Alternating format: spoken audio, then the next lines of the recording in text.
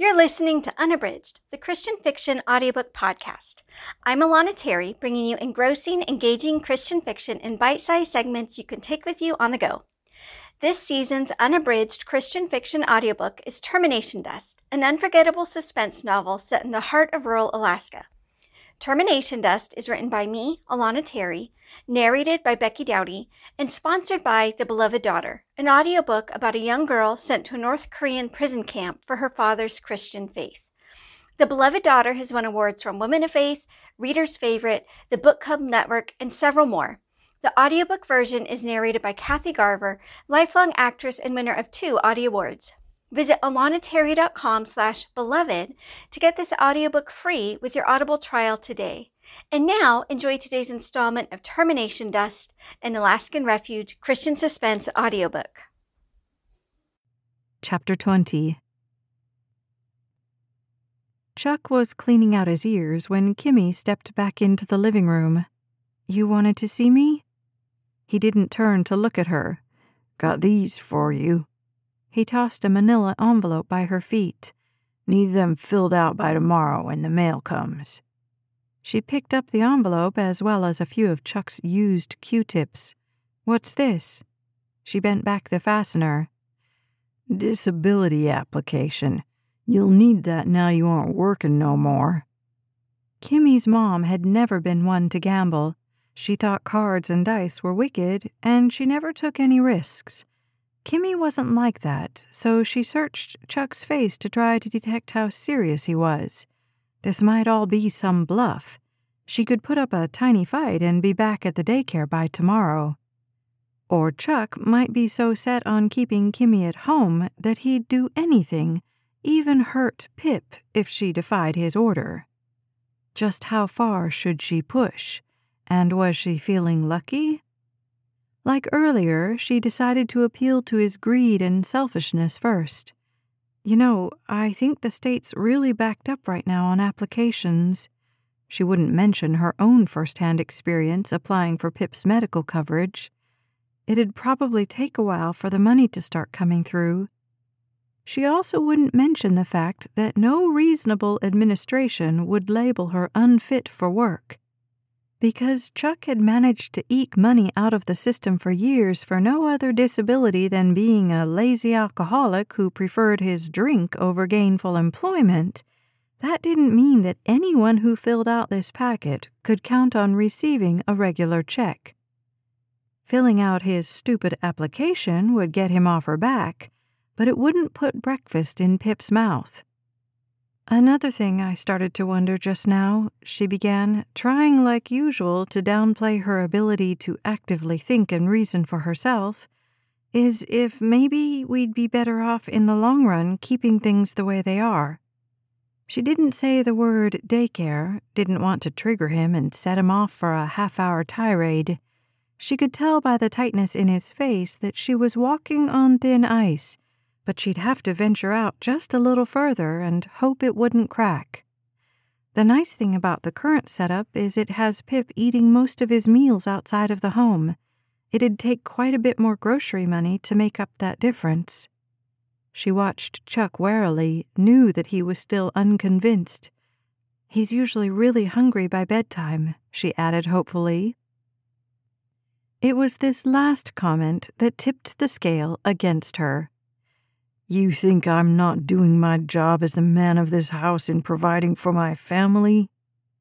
His diction, for once, was impeccable, which only increased Kimmy's fear. Her stepfather was mean, violent, and sadistic whenever he was drunk, but he tired easily and soon lost interest. When he was sober, on the other hand— "I didn't mean that at all." She opened the envelope and pretended to look through the first few pages. "I'm sorry, it's just things have been a little difficult for us all." "Difficult?" her stepfather roared. "You want to talk to me about difficult? Your mom had the nerve to hang herself in my garage, leaving me an idiot of a son who can't even say his own name, and an ungrateful brat who stands in my house and tells me how to run my family." Kimmy shook her head vehemently. I'm sorry, that's not what I meant." He was out of his chair now, and Kimmy didn't know whether the first object to meet her body would be his fists, his boots, or some projectile. He grabbed her by the ponytail, snapping her neck back and twisting her head up to face him. "Let's get one thing right, you spoiled little princess," he hissed into her face. For once, she wished for the familiar scent of beer on his breath. "This is my home, and as long as you live here, you better expect we're going to do things my way. If I say go on disability, you go on disability. If I say punch your brother for being a stupid, speechless idiot, you punch your brother for being a stupid, speechless idiot." All day, Kimmy had been testing this thought in her head, this nagging suspicion Taylor had fueled with his speculations and questions back at the daycare. Was this the kind of outrage Mom witnessed before her husband killed her? Kimmy was smart enough to know that she was stupid not to feel scared, stupid not to cower, to get on her knees, to beg for forgiveness.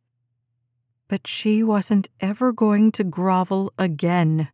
For the first time in her life, she saw her stepfather for what he really was, a pathetic, lonely man with no power except what people like her mom gave him. Mom fed his ego, bolstered his twisted sadism. If Chuck didn't have someone weaker to manipulate and terrify, he was absolutely nothing more than a pot-bellied man, a pathetic creature unable to wield any power whatsoever. For the first time since she met Chuck, Kimmy wasn't scared of him. He could do what he wanted to her. Then when he was done, he'd fall down exhausted and have to sleep until morning.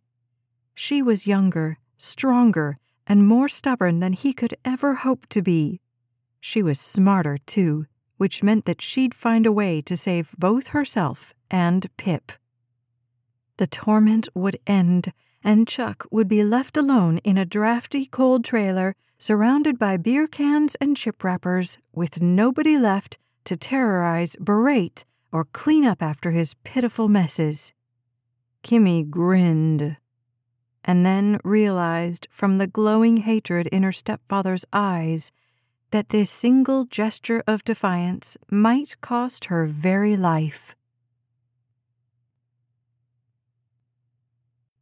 Chapter 21. "You think this is a game?" Chuck punched Kimmy in the gut, his breath hot as he bellowed in her face. "You think you can come here and laugh at me in my own house?" The anger that soared through her was as exhilarating as it was dangerous. Struggling for breath, she knew she couldn't irritate him further. She had to placate him, for Pip's sake. But all she could think about was how pathetic he'd look in an orange prison jumpsuit, tired and weary, an old man who'd destroyed everyone around him and was finally reaping the benefits of his cruelty. He slammed her against the wall and laughed as she collapsed to the floor. It wasn't until he unlocked his cabinet in the corner that cold fear chilled her whole body. He'd threatened each of them before with his rifle, even Pip, but that was always when he was so drunk he could hardly stand up straight. She'd never faced him both armed and sober. All feelings of haughtiness and grandeur vaporized when he pulled out his hunting rifle. That's what he called it, at least, because apparently before he found a woman he could send to the grocery store to buy canned chili, he actually had to work for his food. Kimmy was still on the floor, wondering if she'd have time to kick him and knock him off balance if he decided he was going to fire. "Please don't let Pip come out," she prayed, and hoped that her brother was already asleep. Chuck took a step forward. She'd already missed the opportunity to trip him with her leg. She was paralyzed, watching every one of her stepfather's movements as though through time-manipulating binoculars. Chuck himself was stuck in slow motion, as he brought the rifle up to his shoulder and aimed. But everything else, her pulse, her eyes darting in every direction in search of escape, her choppy breaths, had sped up exponentially. Chuck slid the bolt forward. He was going to shoot her. Right here, as she lay cowering on the floor, he was going to shoot her. She didn't even have the courage to bring her hands to cover her face, but instead stared at her stepfather, totally stupefied. A defiant whine from the hallway was both grating and freeing. Kimmy jumped into action and sped toward her brother. "Get him out of here!" Chuck hollered. Pip squealed angrily, pantomiming a toothbrush with his finger. "He wants to brush his teeth." "Just get him back in bed." At least Chuck had the decency to wait to murder Kimmy until Pip was safe in his room. Heart still speeding, Kimmy led her brother down the hall. The electricity had been cut off so many times she always kept a small flashlight in the top drawer of the bathroom. She turned it on, wondering how to help Pip clean his teeth without any running water. "Here, open your mouth." She picked up his toothbrush, and he grunted in complaint, pointing to the tube of Colgate. "No toothpaste," she told him. "Not tonight. Now open up." As she brushed his teeth, she brought her mouth toward his ear. "I want you to listen to me. No matter what you hear happening tonight, I want you to stay in your room, okay? If Daddy gets real loud, just stay in your room, and if he comes in acting mad—" She couldn't finish. What could she tell him? She wasn't even sure if Pip understood anything she said. If something happened to her and then Chuck came after Pip, he could run. He knew where Mrs. Spencer lived. But what if he got lost in the dark? "If Daddy's really mad tonight," she concluded, "it's okay to hide. You remember hide and seek at the daycare?" The thought gave her an idea. "Remember how you hid in that big house?" Pip's eyes widened. Did he understand? She leaned in even closer. "If Daddy gets really mad, and if I fall asleep or can't help you, I want you to hide. And if the sun comes out and you can sneak outside real quiet, go over to Mrs. Spencer. Can you do that?" Wait, what if Mrs. Spencer just walked him back home to Chuck? It was too complicated. If Kimmy wasn't there to offer him every single direction like she'd spoon-fed him that night's chili for dinner, how could she expect Pip to remember everything? Which meant that Kimmy had to keep herself alive through the night so that tomorrow she could find a way to get them both the help they needed. By the time she got Pip tucked back into his bed, Chuck was back in his recliner. She glanced nervously around the living room until her eyes landed on the rifle leaning against the cabinet. "Don't forget your application." Chuck nodded toward the pile of paperwork Kimmy had dropped on the floor. If it helped her survive to see Pip through one more night, she'd go through the motions of obedience. Kimmy stooped to pick the file up and glanced again at the cabinet, promising herself that as soon as Chuck was asleep, she'd find a way to get a hold of that rifle. Chapter 22. The temperature had dropped, but the sun still hadn't fully set. Another month or two and it would be dark before dinner time, but for now the little bit of extra daylight still served in her favor. Pip had been snoring gently for about half an hour, and Kimmy's eyes were strained from filling out that paperwork with nothing but the dim twilight and a cheap battery-powered flashlight. When she heard the front door shut, she strained her eyes and peered out the window. When Chuck had to pee and the power was out, he either filled up the toilet or sprayed the area right by the front porch. But this time she could make out his fat figure sauntering toward the outhouse. Her whole body trembled. She'd already planned what she was going to do, but what if Chuck found out? What if they ran out of time? Then what would happen to them? Before grabbing Pip, she ran to the gun cabinet. Chuck still hadn't put the rifle away. She'd never even handled the thing. Guns scared her, whether she was watching her stepfather aiming the barrel at her mom's chest or just seeing a gunfight on one of his violent TV shows. But this was the only way to make her plan work. She was faster than Chuck, but she certainly wasn't faster than a bullet. She sprinted back into her room, trying to guess how long she had, begging God that it would be enough. Sometimes Chuck only needed a few minutes. Other times he could take nearly half an hour, although that was usually when he was in the house and had magazines to keep him busy. She scooped Pip up, hoping he'd stay asleep until they were out of earshot. He'd be groggy and disoriented, and the last thing she needed was for Chuck to hear Pip crying as they made their escape. The biggest difficulty would be how to carry her brother and the rifle at the same time. She could just hide it. That way, if Chuck went after them, at least he'd be unarmed. She didn't have a lot of time to make her decision. Instead of taking it with her and risking falling and hurting herself or her brother, she rushed it into their bedroom and shoved it under her mattress. All she needed was a few minutes' head start. She couldn't take Pip to Mrs. Spencer's. That would be too obvious and one of the first places Chuck would look. They'd have to go in the other direction. Kimmy needed to end up at the highway if she wanted to find someone with a phone who could help, but her main priority would be to evade Chuck for as long as possible. That was the first goal. Everything else was secondary. Kimmy yanked their blanket off the bed and covered her brother. Tattered as it was, it'd give Pip some extra protection from the cold. Thankful that he was still asleep, she hurried as quickly as she could toward the front door, grabbing her jacket. Where were her shoes? There wasn't any more time to waste.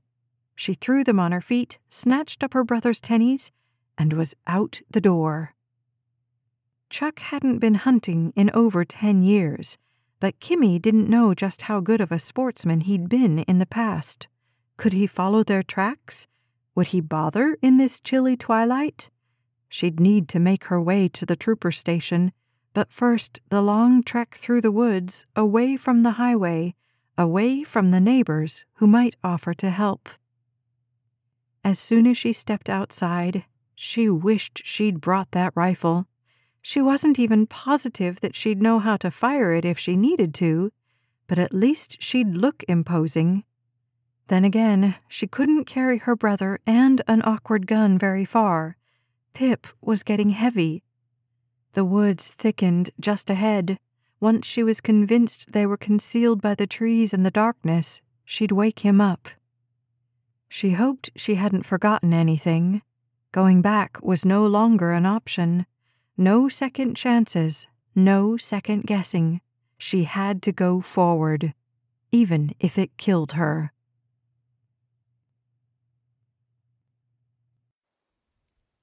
You've been listening to Termination Dust by Alana Terry.